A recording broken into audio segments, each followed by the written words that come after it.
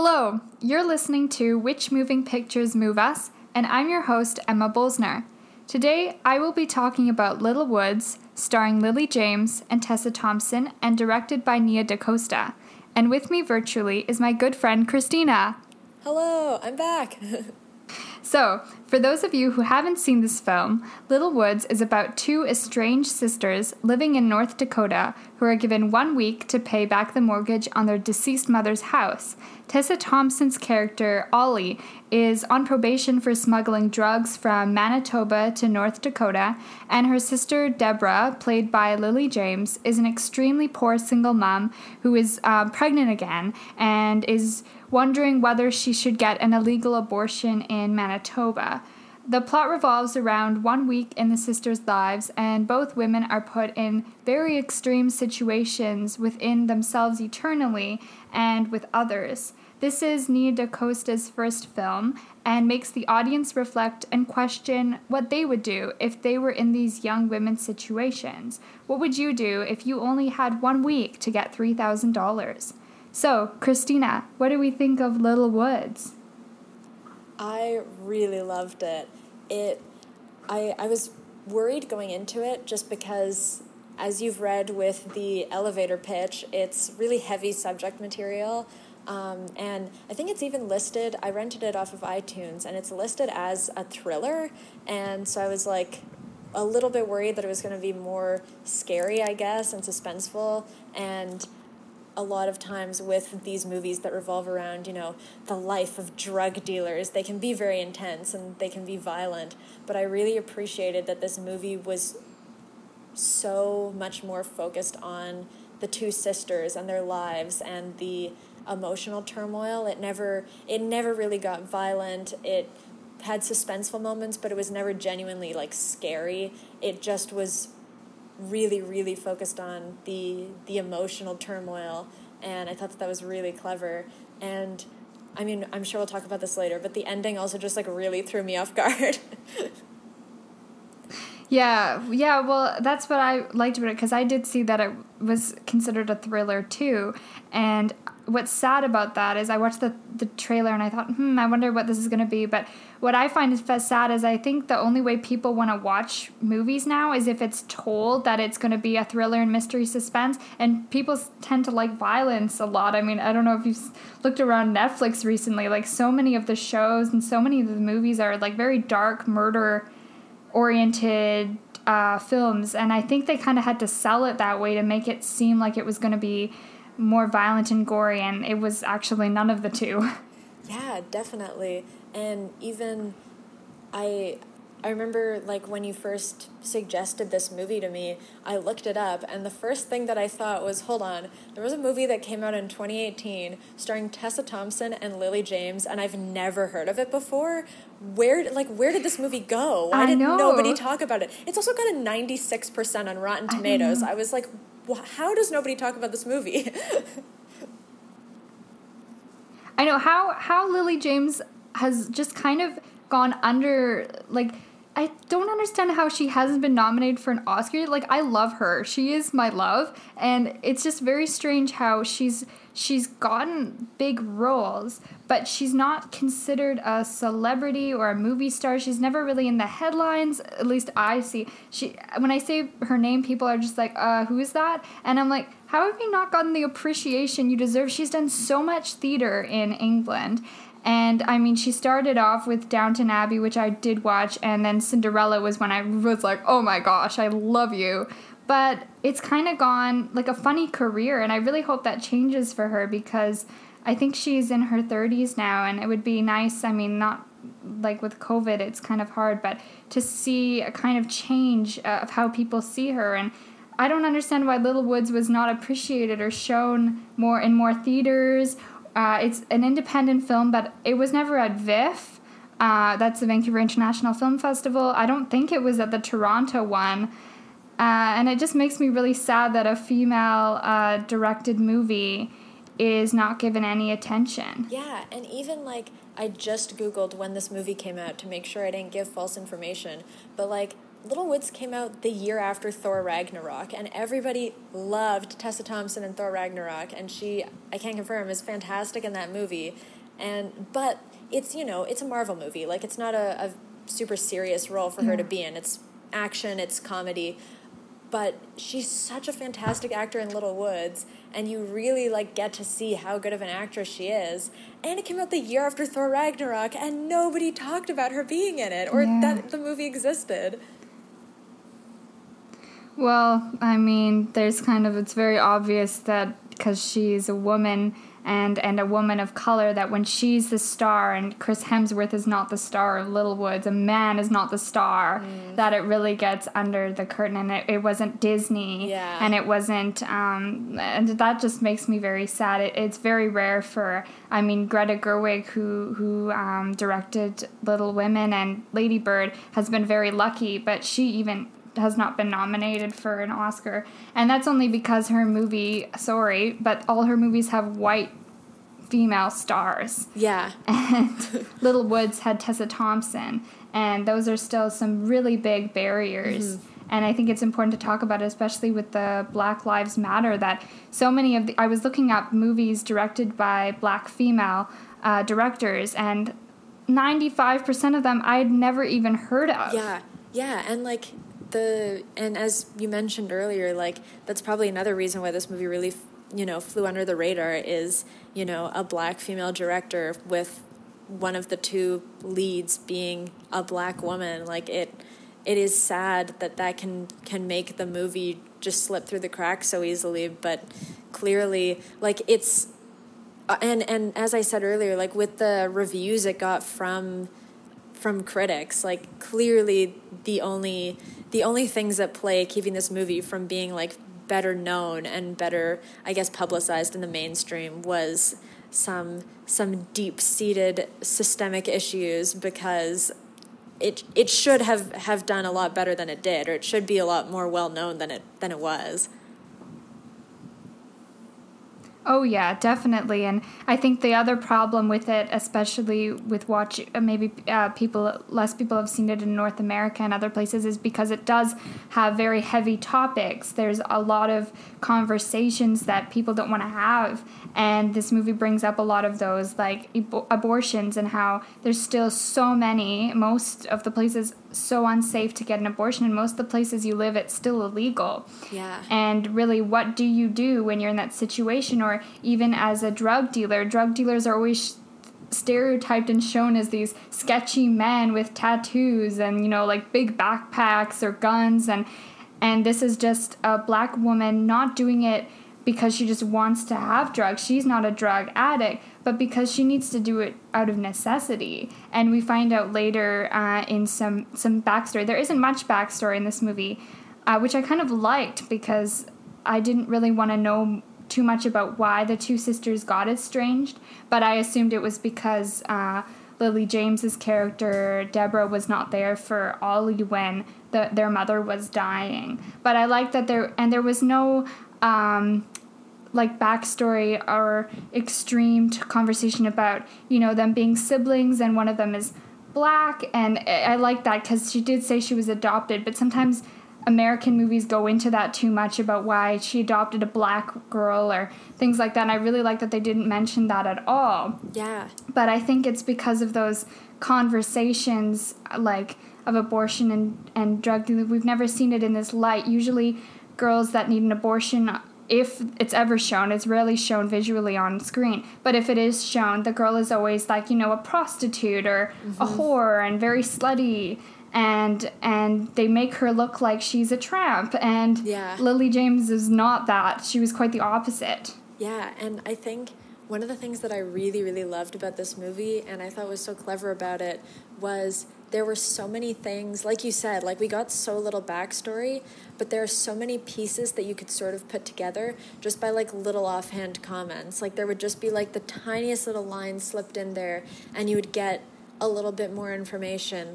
When, I think it's when Lily James's character, Deb, is outside smoking, and Ollie makes some comment about I don't remember what Ollie says, but she makes some comment about her smoking, and Deb is like, hey, I've been clean, I've been clean, I'm just picking my poison. And you're like, oh, so at one point Deb was a drug addict.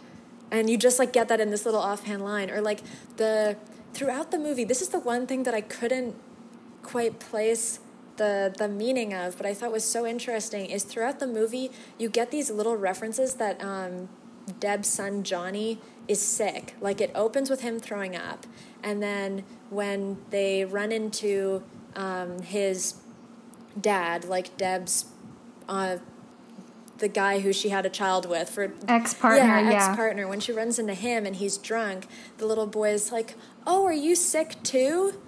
And then, like, even later when he's playing with, like, Bill's daughter, and Ollie goes back to talk to Bill, she's like, hey, cover your mouth when you cough. And I was like, why is he sick? Yes. And what is he sick with? And, like, why, Yeah. Well, he might, I was thinking first that he might be not having enough nutrition, and he's like, but then I thought, oh, maybe he has AIDS, the boy. Yeah. And even, like, with the references. Just because of... when she said to cover your mouth, because AIDS is very easily transmitted through just like COVID, but through droplets and cuts in your hand if you shake someone's hand and they have a cut. And then I thought, oh, maybe Lily James's partner, Deb's partner, had AIDS and gave it, and then that could be another reason why she wants to have an abortion, because she can't look after two kids, and two kids who don't have childcare and don't go to school and live in a shitty RV, and like she can't do that while they're both gonna probably be sick, and she's gonna be sick.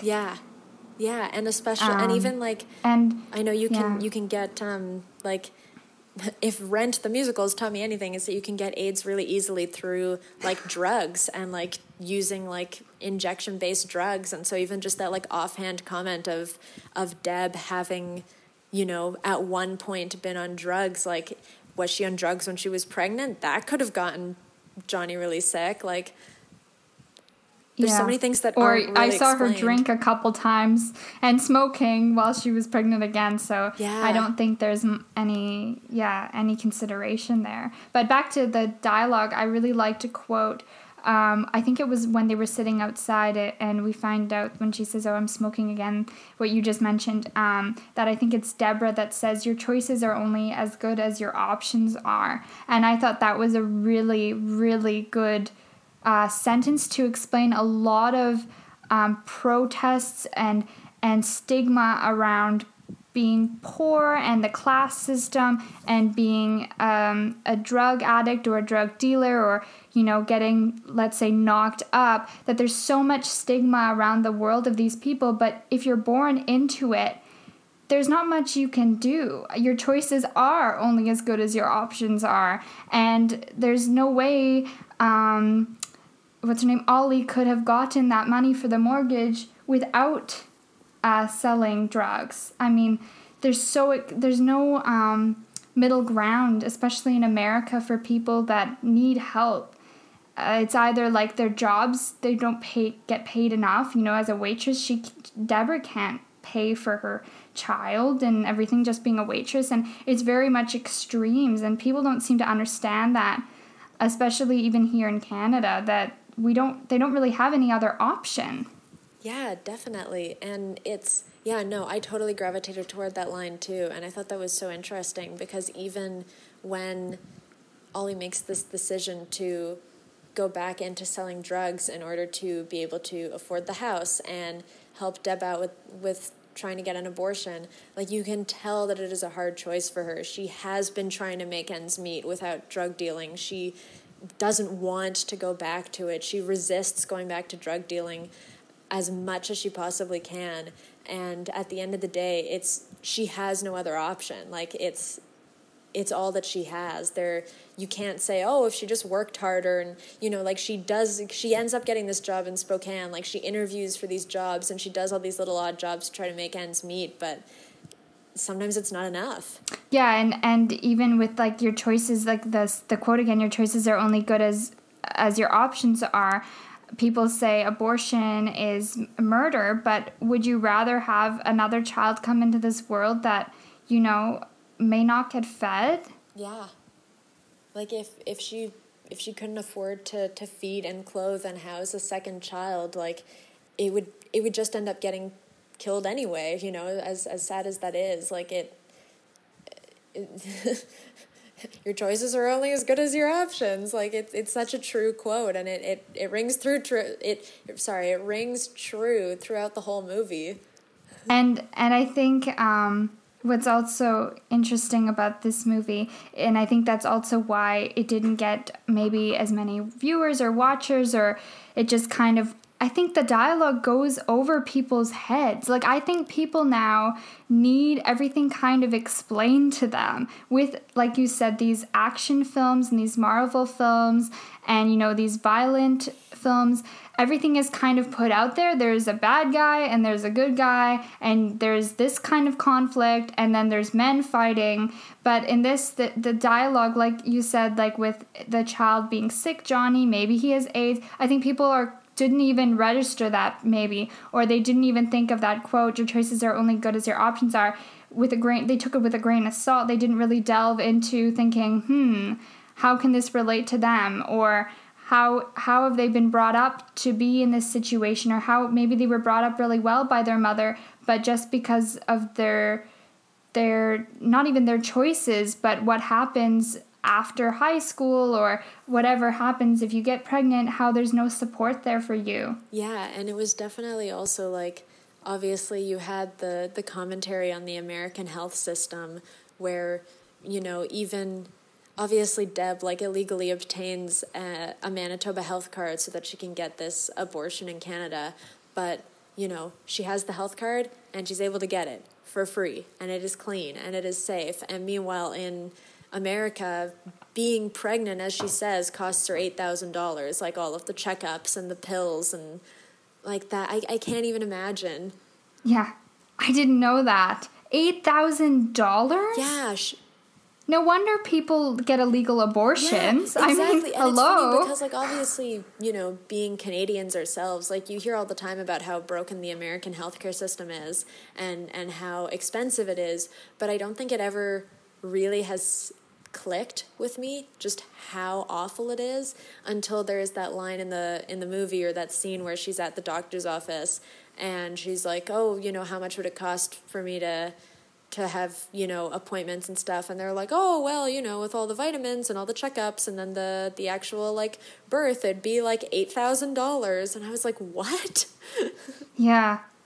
And I found the movie to be so realistic, and I think that's why I really like it, because everything about it was like you were there with them. And that's why I said at the beginning, like, what would you do? And I don't think I would have done anything differently. I think I would have done the exact same things if I was Deb or Ollie, because you can't do anything else, especially when everything is so expensive.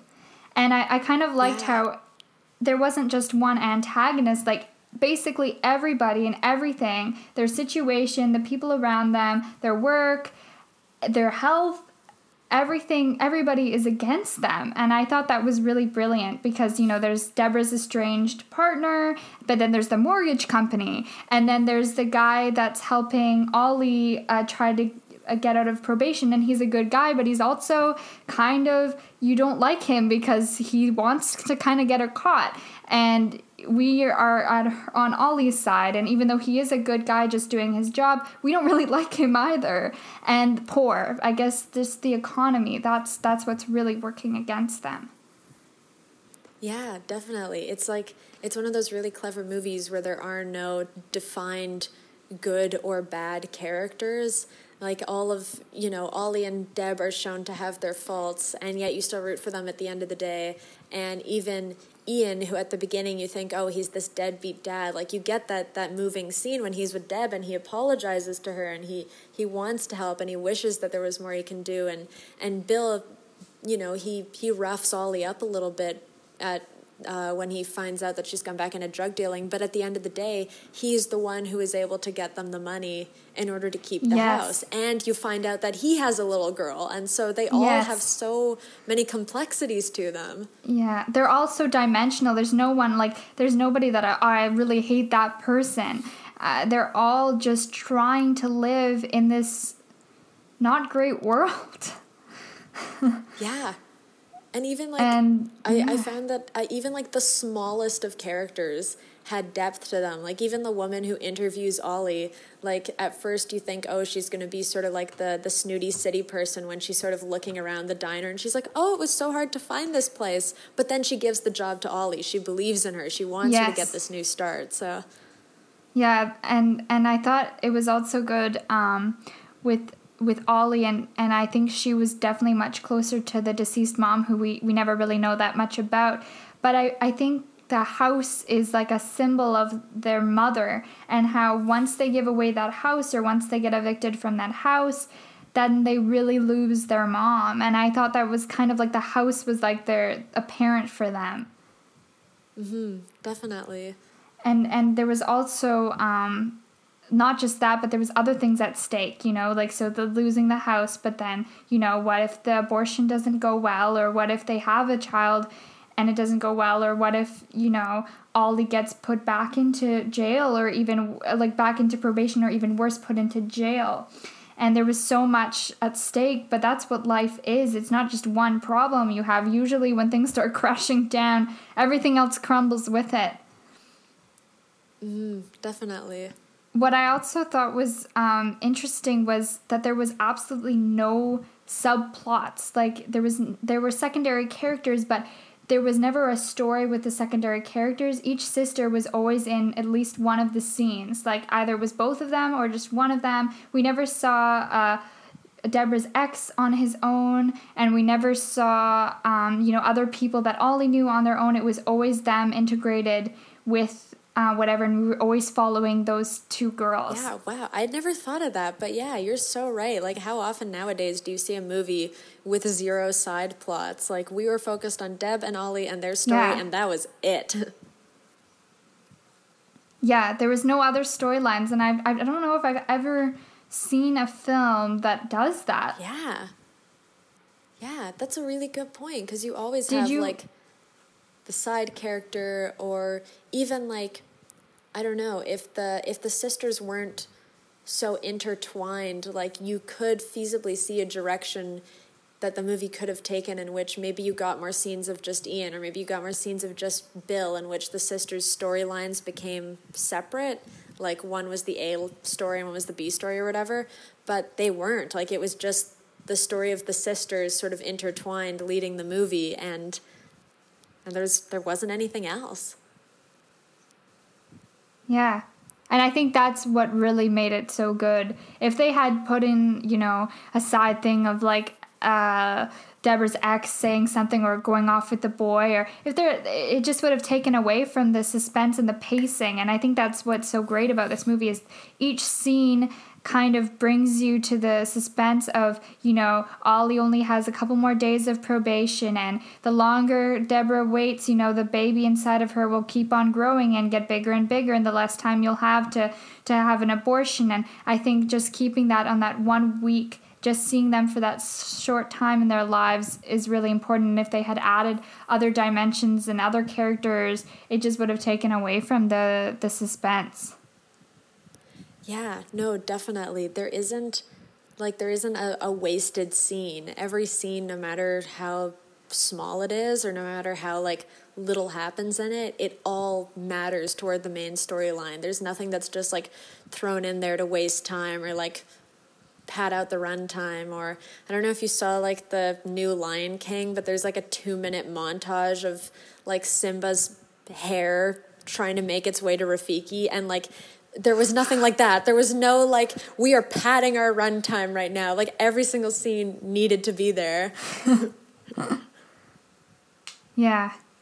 Yeah, and I hope Nia DaCosta makes some more films, and that they get more seen, and that this one gets seen. And that's why I wanted to do this, because I really want people to see this movie, because I find that a lot of people say that, oh, you know, there's no filmmakers like this or there's no characters like this. And I'm like, well, just look at some independent films and just broaden your view instead of just the big blockbusters like Jurassic Park and, you know, The Avengers. And look at some smaller directors who have some really special gems out there. Yeah, and it's definitely like a double-edged sword of racism in the movie industry, where on the one hand, you have so few people of color and so few women who are directors and who are big-time directors and who are directing these big blockbuster movies.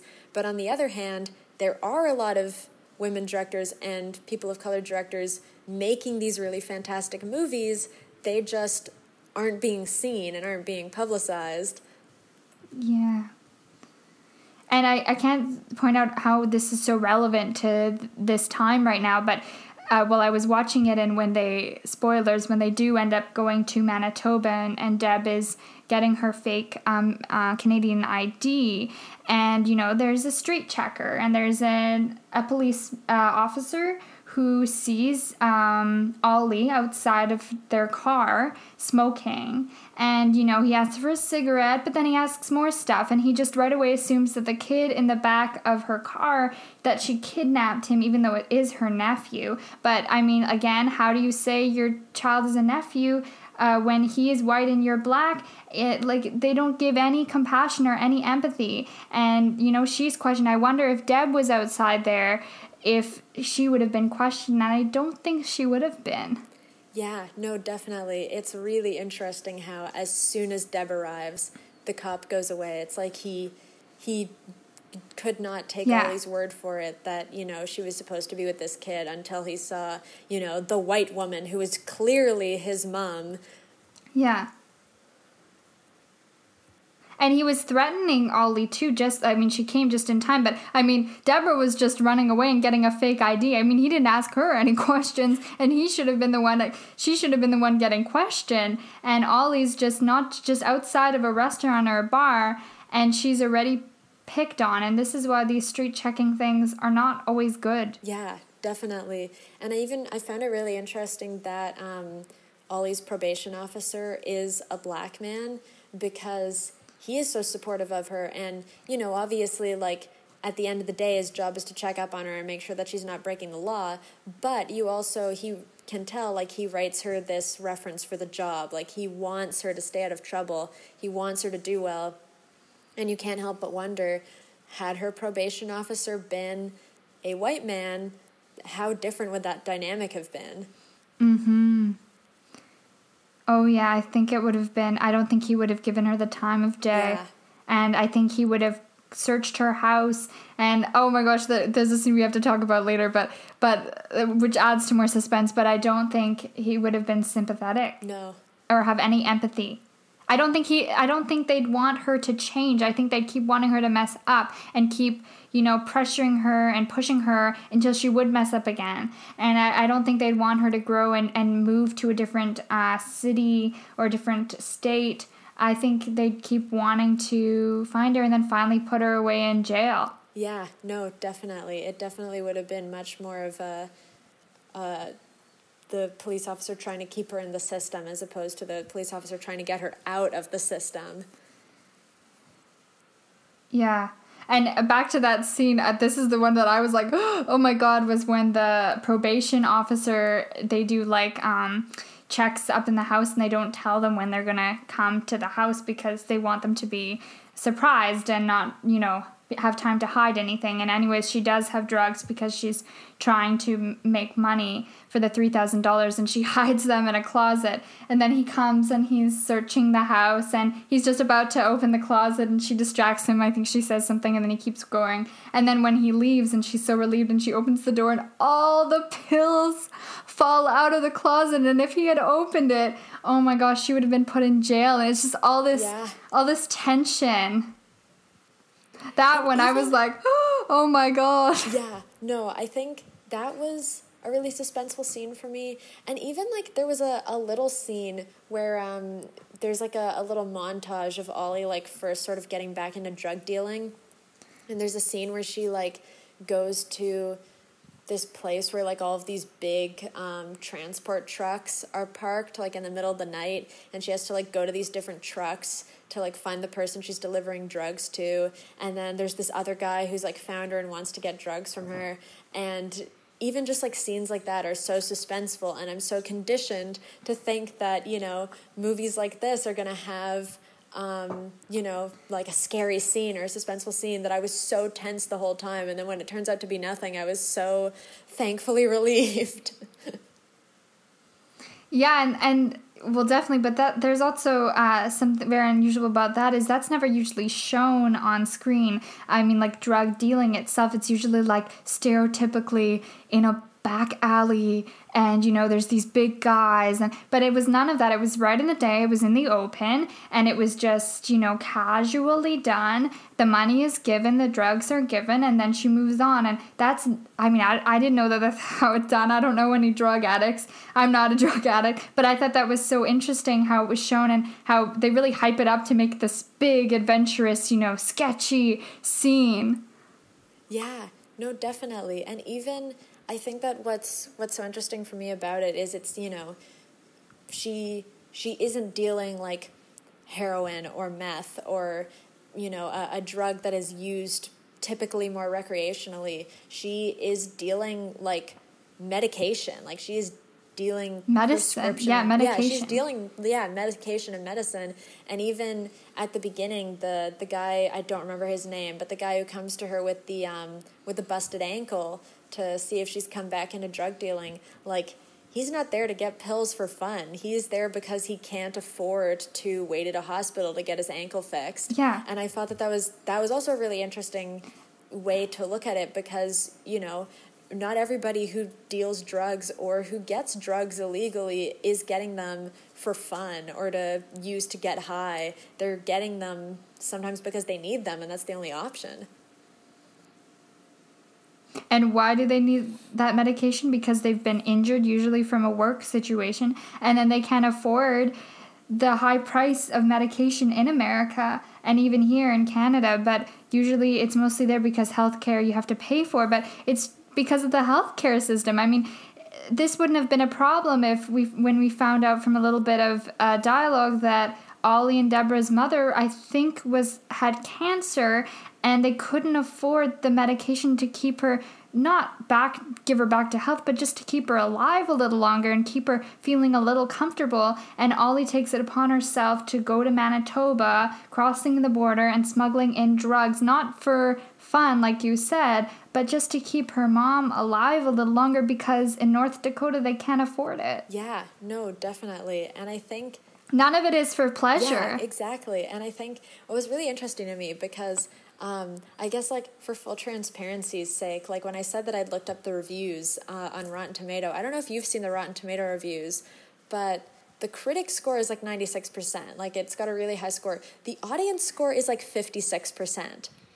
And yes, I noticed that too. Yeah, and I thought that was really interesting. And I was like, and I thought that was interesting before I saw the movie. I especially thought that was interesting after I saw the movie, because I was like, okay, none of you people know what a good movie is. So I went in and like read some of the reviews and like some of the negative audience reviews, and a lot of them said that they didn't like the movie because it felt like it romanticized drug dealing. Like, it made it look like fun and cool and like something that anybody could do. Yeah, and I was like, and I have so many issues with that, because I thought it did the opposite. Yeah, exactly. Well, this is my thing, is I was like, I feel like what they were getting at is that if you don't show, you know, like you said, like with Baby Driver, for example, if you don't show the violence and the danger and the, you know, the sex, drugs, and alcohol, for lack of a better term, like if you don't show like all these scary people doing these scary drugs, that, you know, then it makes it seem like something that isn't so bad, quote unquote, or like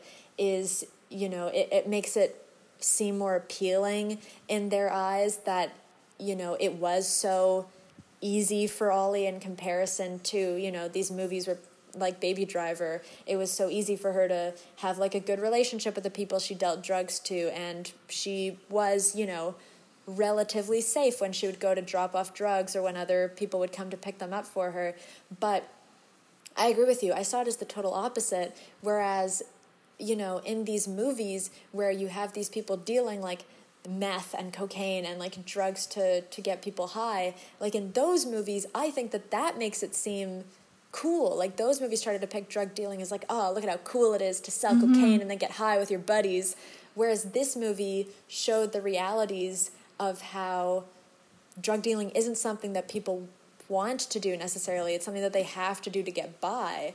And they're selling prescription medication. It's not like a glamorous, fun lifestyle. Like this is literally people with no other option than to illegally sell and obtain medication.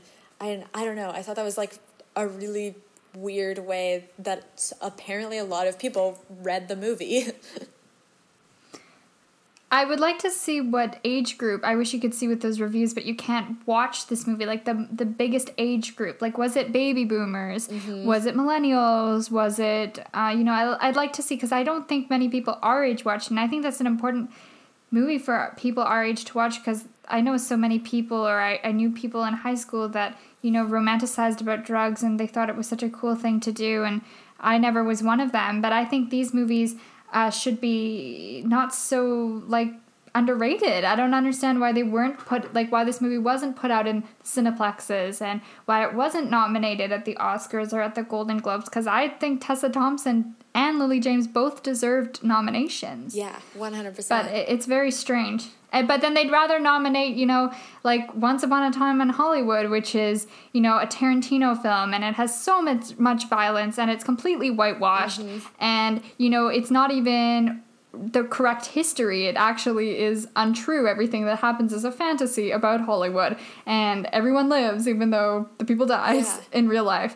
And it just makes me sad that they say they've progressed in Hollywood, and they've definitely made a lot of changes, especially with, a foreign film being a Best Picture this year, one for Best Picture, but there's so much more, and so much more they could do, and there's so much we as people should be doing to promote these movies, because again, like you said, everyone says, oh, there's no black filmmakers, but there are, and no one's talking about them. Yeah. And they finally get a movie made, and they finally, gone over those horrible hurdles that they've probably had to go through more than definitely more than men, but probably more than female white women directors. But then now they get their movie done, and no one talks about it. And I wonder if the Tessa Thompson and Lily James, I should have done some research about this and looked up some of their interviews, but I'm curious if they're proud of this movie and if they are disappointed that it didn't get more of a worldwide showing,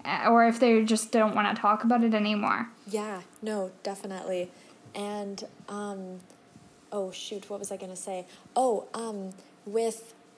Just because you mentioned, Parasite, I was actually thinking about how one of the things that I have thought about a lot with that movie is, spoiler for Parasite, it's very much like Little Woods in the beginning, where it's all suspense, and everything suspenseful about it is through dialogue, and it's through little action, and there's nothing really scary until you get to sort of the back half hour of the movie, and then it sort of ramps up and it becomes more your stereotypical thriller, and it culminates in this 10 minutes gore fest. And obviously, I think Parasite is a phenomenal movie. I think that Bong Joon-ho is a fantastic director, but I can't help but wonder how well the movie would have done if it didn't have that 10 minutes of gore in it. Would people have been as interested in it? Would have people have found it boring? Would people have gone to see it as much? Yeah. And I think that obviously the scene worked well, and I think that, the way that Bong Joon-ho built suspense was brilliant, and the culmination of it was needed for the story that he was telling, but I also can't help but wonder, if we had seen less of the gore, if we had only heard about the gore, if what happened at the end of the movie was done in a different way, would it have been as popular in big theaters? Would people have given it as much attention if it didn't have the sort of shock value ending? And sadly, violence sells. And the only movie I can say that did really well and basically had no violence but had great suspense and mystery is my favorite film, Knives Out. Yeah. And that somehow did it all. And I don't know how that managed. It was obviously directed by a man. Most of the cast was white. So there's those two great things that get you in Hollywood. But there wasn't much, there was no violence, basically, except for one little scene. But there was, like, none. And it did so well. And it reminded me when I was watching Little Woods that there's this movie that came out, I think, a couple of years ago now, called Beautiful Boy. And it's based off, and I read the book, and it's based off this father, David Sheff. It's a biography. And his son, Nick Sheff, and how, you know, he raised his son really well in San Francisco, or he thought he raised him well, and he was this, you know, captain of the football team, and he was a swimmer, and he had got good grades, and he played all these instruments, and he did so well. And then around the time of, like, just after high school, or starting around 16, he became a drug addict, and he just fell to pieces. And the book was really well laid out, and it really changed my perception of people who become drug addicts. Usually, I didn't know this at the time when I read it. I was like, wow, but it's usually because there's some underlying mental health issue. And we found out now that Nick Sheff has very high depression and is very bipolar. He really suffers from bipolar disorder, and a lot of people go do drugs because of that. And this movie doesn't talk about mental health because the people getting the medication are usually in pain physically, and it's not meth. But Nick Sheff becomes a meth addict. So the movie came out, and it starred Timothy Chalamet as Nick Sheff, and David Sheff was Steve Carell. And I thought, okay, this movie's going to be huge. It has, that was Timothy Chalamet at his prime, just after Call Me By Your Name and Lady Bird, and Steve Carell, well, he's a pretty big actor, and nobody saw the movie. And I was like, wow, this is weird, but it didn't dramatize the use of drugs and make it seem like it was super cool. And it really showed this guy falling apart. The movie wasn't as good as the book. I did watch the movie, and I was like, yeah, it was okay, but I really thought it would have been seen more by people. Yeah, no, for sure. You can't see me right now, but I've been, like, nodding along with everything you've been saying. Yeah, I think it's, like, sadly, movies like that and movies like Little Woods are key examples of where Hollywood has this one particular vision of story they like to tell and who they want to tell the story. And if you don't check all those boxes, it's so easy for your movie to slide under the radar.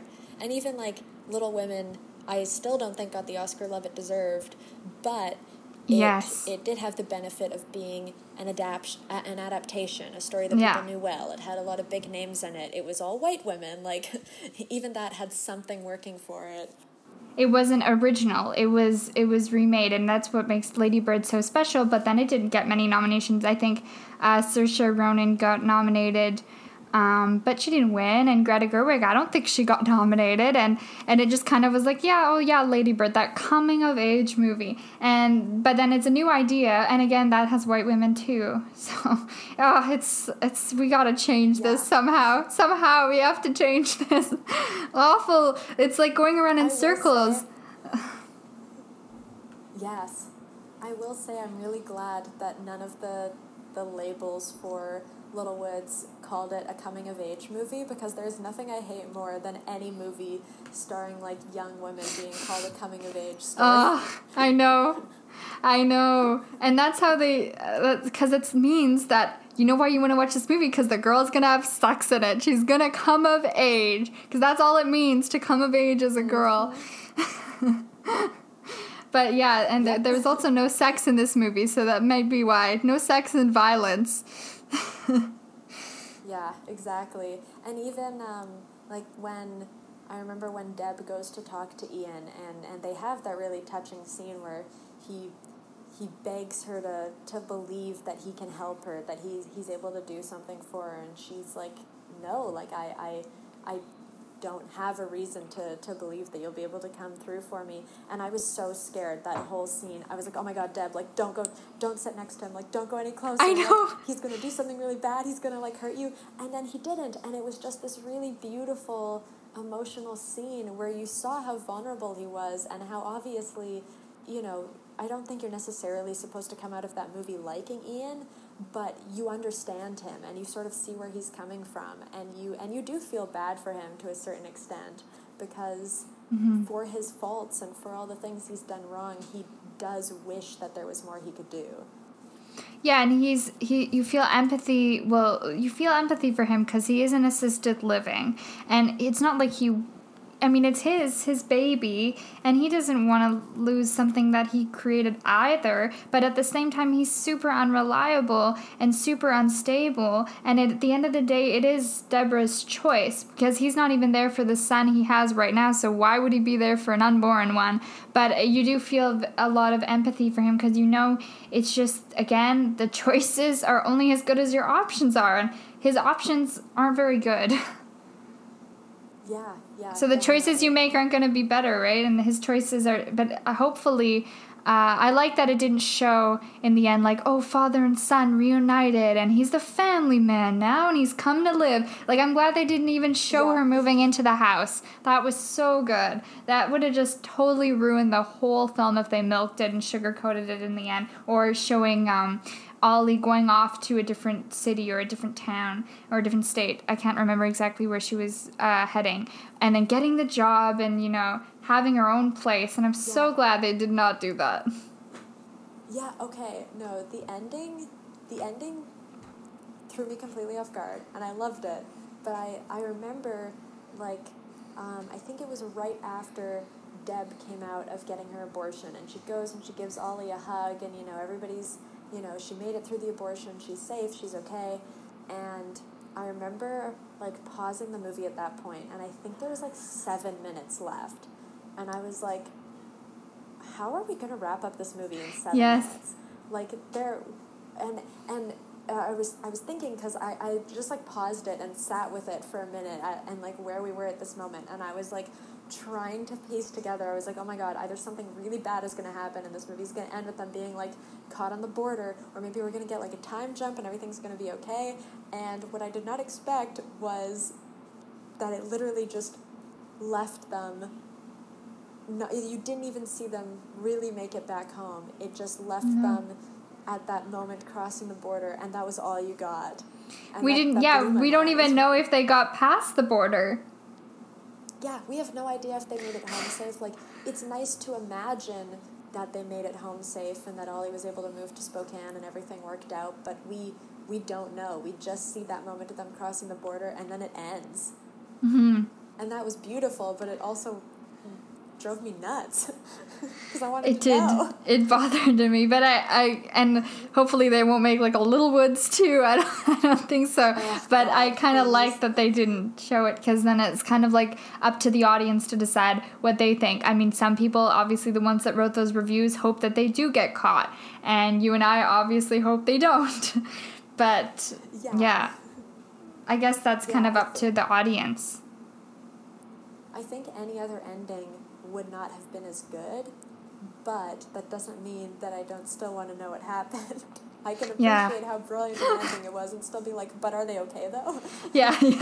Just email Nia DaCosta. So, hello, how was it end? Yeah. Oh my gosh.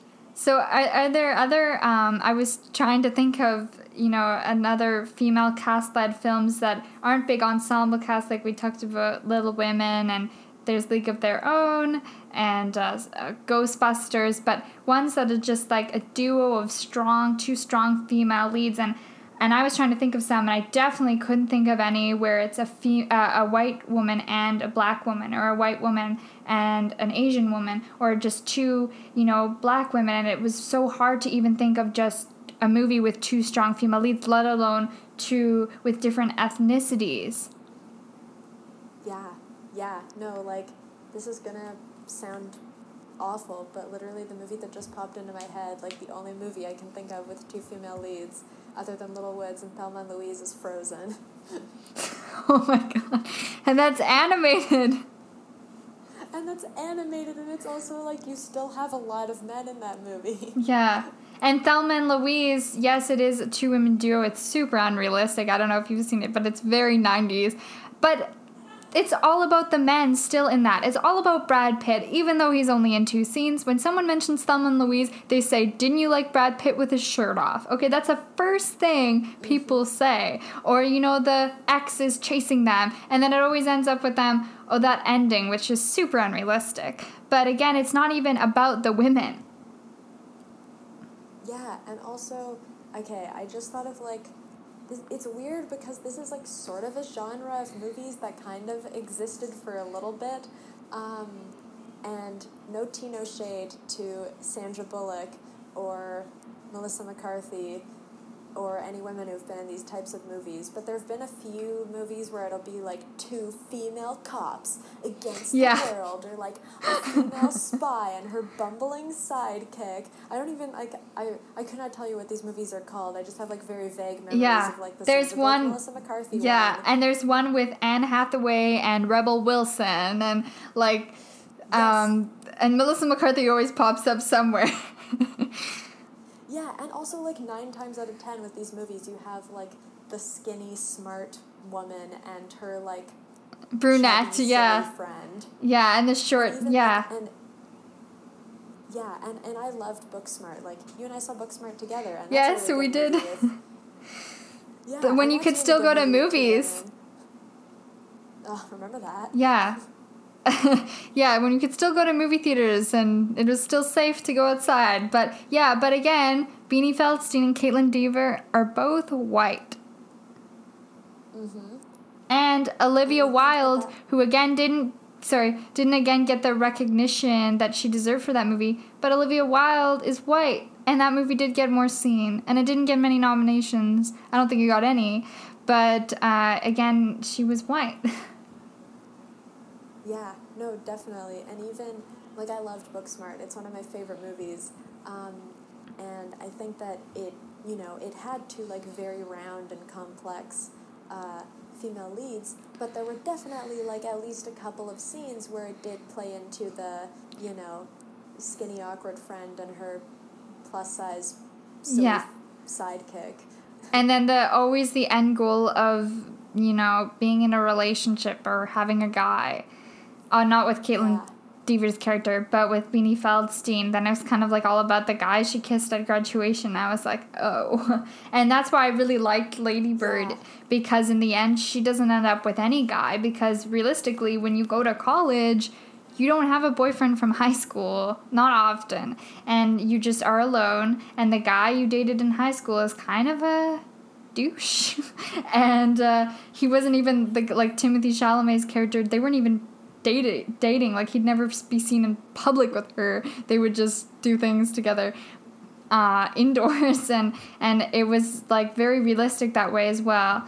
And I liked Beanie Feldstein and Saoirse Ronan's chemistry together in Lady Bird, and I thought that was a really good female duo. But then in the movie, they have kind of break up their friendship because there's a conflict, and it's because of a guy, Timothée Chalamet, and then they kind of get separated, and then of course the guy, right? And then it's kind of well, now they're not together anymore, and then the movie is more about her and this guy, or her and getting to college, and then you don't really see Beanie Feldstein until the end of the movie. And it's oh, well, that's kind of a half duo. I don't know what you call that movie, but they don't stay friends. Yeah. Yeah, it's really, I've never thought about how, even in comparison, there are so many movies with male duos. So many movies where it's the 2 men and the 2 bros and the 2 dudes. But, it's really hard to think of movies with 2 female leads, and especially movies with 2 female leads where the end goal of one, if not both of them, isn't to get a man. Yeah, and that they're not going on this journey because of a man, or they're not doing this to get away from a man. I know there's some... There's this duo, a movie from the 90s with Sandra Bullock and Nicole Kidman called Practical Magic. And I've only seen a part of it, but it's very 90s. But Nicole Kidman, they're both witches, and Nicole Kidman dates this really abusive guy, and Sandra Bullock is trying to get her out of the relationship, and spoiler, they kill him. And then the whole movie is about how they have to protect themselves from the police with this guy being killed. And it's well, that was only because the guy's killed and now you're teaming up together. But it was only because of a man that ever even happened. Yeah, definitely. It's sad how many movies revolving around women, thankfully not Little Woods, but how many movies with, like, female stars have the majority of the plot revolve around something to do with a boyfriend, husband, partner, Yeah. etc.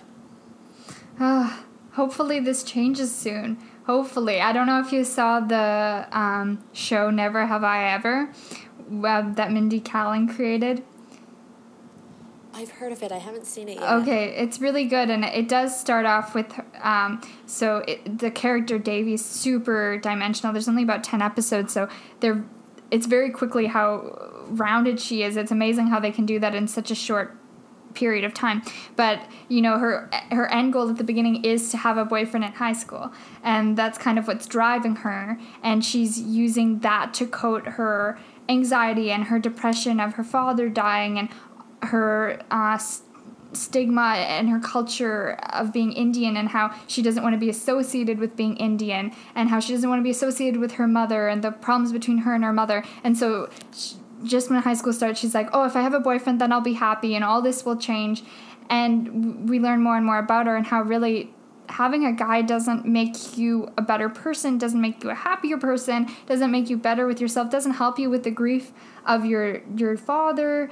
And I just thought that was a really good way to express it, because of course in high school everyone wants to be in a relationship, and I think that growing up with watching all those Disney Channel shows or movies that were always around that, I just assumed that when you're 16 you get a boyfriend.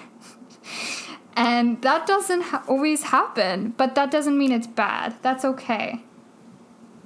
Yeah, no, definitely. And, like, I never dated in high school. I never got asked on dates in high school. I tried not to really care about it or, like, think about it too much. But sometimes you do feel like, why aren't I living the high school movie scenario? Why don't I have, a partner on my arm, for prom or whatever? Like, why is it so hard for little old real life me to get someone to date in high school when everybody in every teenage movie ever is able to find a partner? Yeah, and it's always visually shown in movies, like, John Hughes' movies and everything, that once you have a boyfriend, then you're accepted. Then you're accepted in your high school. Then Molly Ringwald's popular or whatever. And I think that if you don't see it ever not end up that way, if you never see the main heroine girl not have a boyfriend and end up alone, then you just assume, if you're watching this when you're 7, 8, 9, 10, however old you are, and you keep watching movies like that because those are the only movies available, and you keep seeing, well, she always has a boyfriend, then you start thinking, well, that's the only way you can be happy, and that's your end goal. Yeah, but if you're definitely. shown more movies like Little Woods, where you don't really need a man because the man doesn't get the shit done, then if I had seen more movies like this one, even 5 years ago when I was 15, I think my perception would have changed completely, but that wasn't available even 10 years ago, movies like this. Yeah, no, definitely. And I know, sort of loosely related is, I know, a lot of times they talk about the way that women get dressed in movies, or like the costumes that women get put in. And I remember even, like, I love the Cinderella movie that Lily James is in, the Disney live action one. Yes. I think she's fantastic in that movie. And we I love saw that movie, together too, I think. Yeah, we did see that one together. And like, I loved that movie.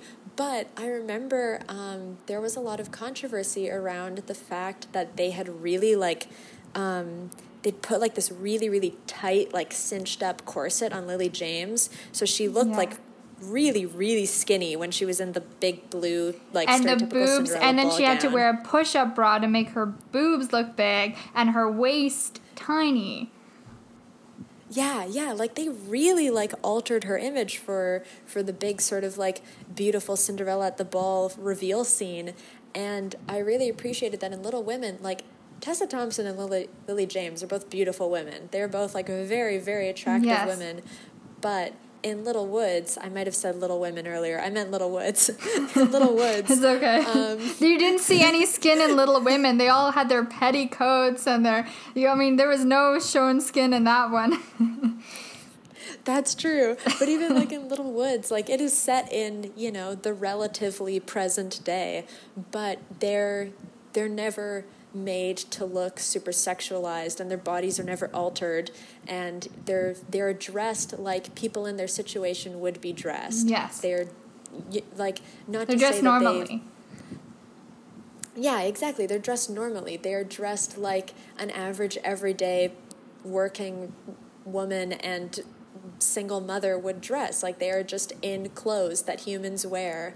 And that was another thing I really appreciated about the movie is they didn't try to, you know, hypersexualize either of them. And I can guarantee that's because it's a female director. Can guarantee. And back to the Cinderella, what's even worse about that is she had to wear that awful corset and that push-up bra, and she couldn't breathe during the dance scenes. And then in the end, they ended up photoshopping the cover of the DVD case and the poster anyway. So I was like, well, she was skinny, and then you photoshopped it even more? Like, then she didn't have to wear that corset. Then you could have just photoshopped it and made her look like a really unrealistic person. Who could not be that skinny. Yeah. And I thought, what? They're photoshopped it? I mean, this photoshopping needs to stop. Yeah. No, and even like, and it's also just hard to believe because even just when Lily James is wearing regular people clothing, like she's already a skinny person. Like, I know. When you take someone who's already small in the waist and then shorten her waist even more. I know. She just looks unhealthy, and you can tell that it's fake. There was nobody saw the DVD cover of Cinderella and was like, that's what Lily James' waist really looks like. No way. And I was thinking about you've seen Mamma Mia 2, right? Here We Go Again. Oh yes. And I was wondering if because she was like a good size in that. I think she wore overalls most of the time, but I like that they didn't really show, she played Donna, her two, I guess that's a good duo too, mother and daughter duo, sorry, getting off track here, that they showed her being too skinny. Like, I was trying to think on even Amanda Seyfried on the Mamma Mia, the first one from 2008, I wonder if they had photoshopped her there. I feel like they photoshop everybody now, but I liked how in Mamma Mia 2, she was not, like, overly sexualized. Yeah. And hopefully she picks more roles, and Tessa Thompson too, that are less overly sexualized, because she was pretty sexualized in Cinderella, and I think for a long time, that movie isn't that old, I think it's about 4 or 5 years old now, but every time they see her, they always say she's Cinderella, right? And that's pretty, I would get a bit tired, like I would be grateful that gave me my big breakout, but also I'd get kind of tired of it, because then people would always have this expectation of you always being courageous and always being kind and, you know, being the best person you could be. And then from that, she's still not even that famous. So this movie got her breakout role, but then it didn't even bring her actual big fame because you still don't really see her name much anywhere. And I'm glad that she chose a role like this. And I bet she thought, and Tessa Thompson both thought, that this movie would completely change their career. And sadly, it hasn't yet. And it's 2 years old. Yeah, no, definitely. And even, like, you know, no shade at the Mamma Mia franchise, but, like, God, I hope Lily James isn't remembered for her role in Mamma Mia 2. She deserves so much better than that. I really hope not. But good news, I heard that she might be in the remake of Little Shop of Horrors because she can sing. So maybe that will happen. Her and Taron Egerton and Chris Evans is the dentist. I'm so ready for this if this is a thing. Yet, but I love that. Oh my God. I love it. Well, do you have anything left to... Oh, well, we have to do our final judgment first, but do you have anything left to say about the movie? We said a lot. We did, yeah. I guess it's... I really liked it, and I went into it with very few expectations, but even the few expectations I had... were broken, and I thought that was really interesting. Like, from beginning to end, it did things that I didn't expect, and it was so grounded in, like, the emotion and the relationship between these sisters and their story and their struggles. And I really, really do I really liked it, and I really highly recommend it. I think it does deserve more. It deserves more appreciation and love because it's a great movie. I mean, I didn't know exactly what I was going into when watching it, but I definitely didn't have high expectations for it. I think I didn't have low expectation, but I just thought, oh, it's probably going to be one of these like indie films and it'll probably be okay. But when I stopped watching it, I was like, wow, the dialogue was great. The performances were great. The chemistry was good. The story was good, the pacing, the layout of the film, each scene was so natural, but also you could tell that it was very coordinated and very on point. And I thought it was really great, and that it's definitely going to go in one of my top films now. Yeah, definitely.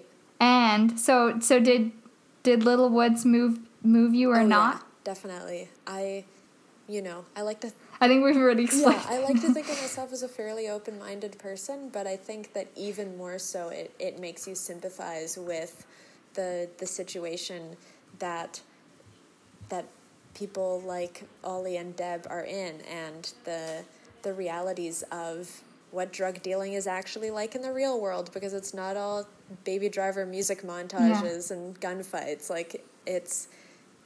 It definitely did move me. And also, I forgot to say earlier, it was shot gorgeously. It was a beautiful looking movie. Oh yeah, the cinematography was gorgeous. The lighting, oh.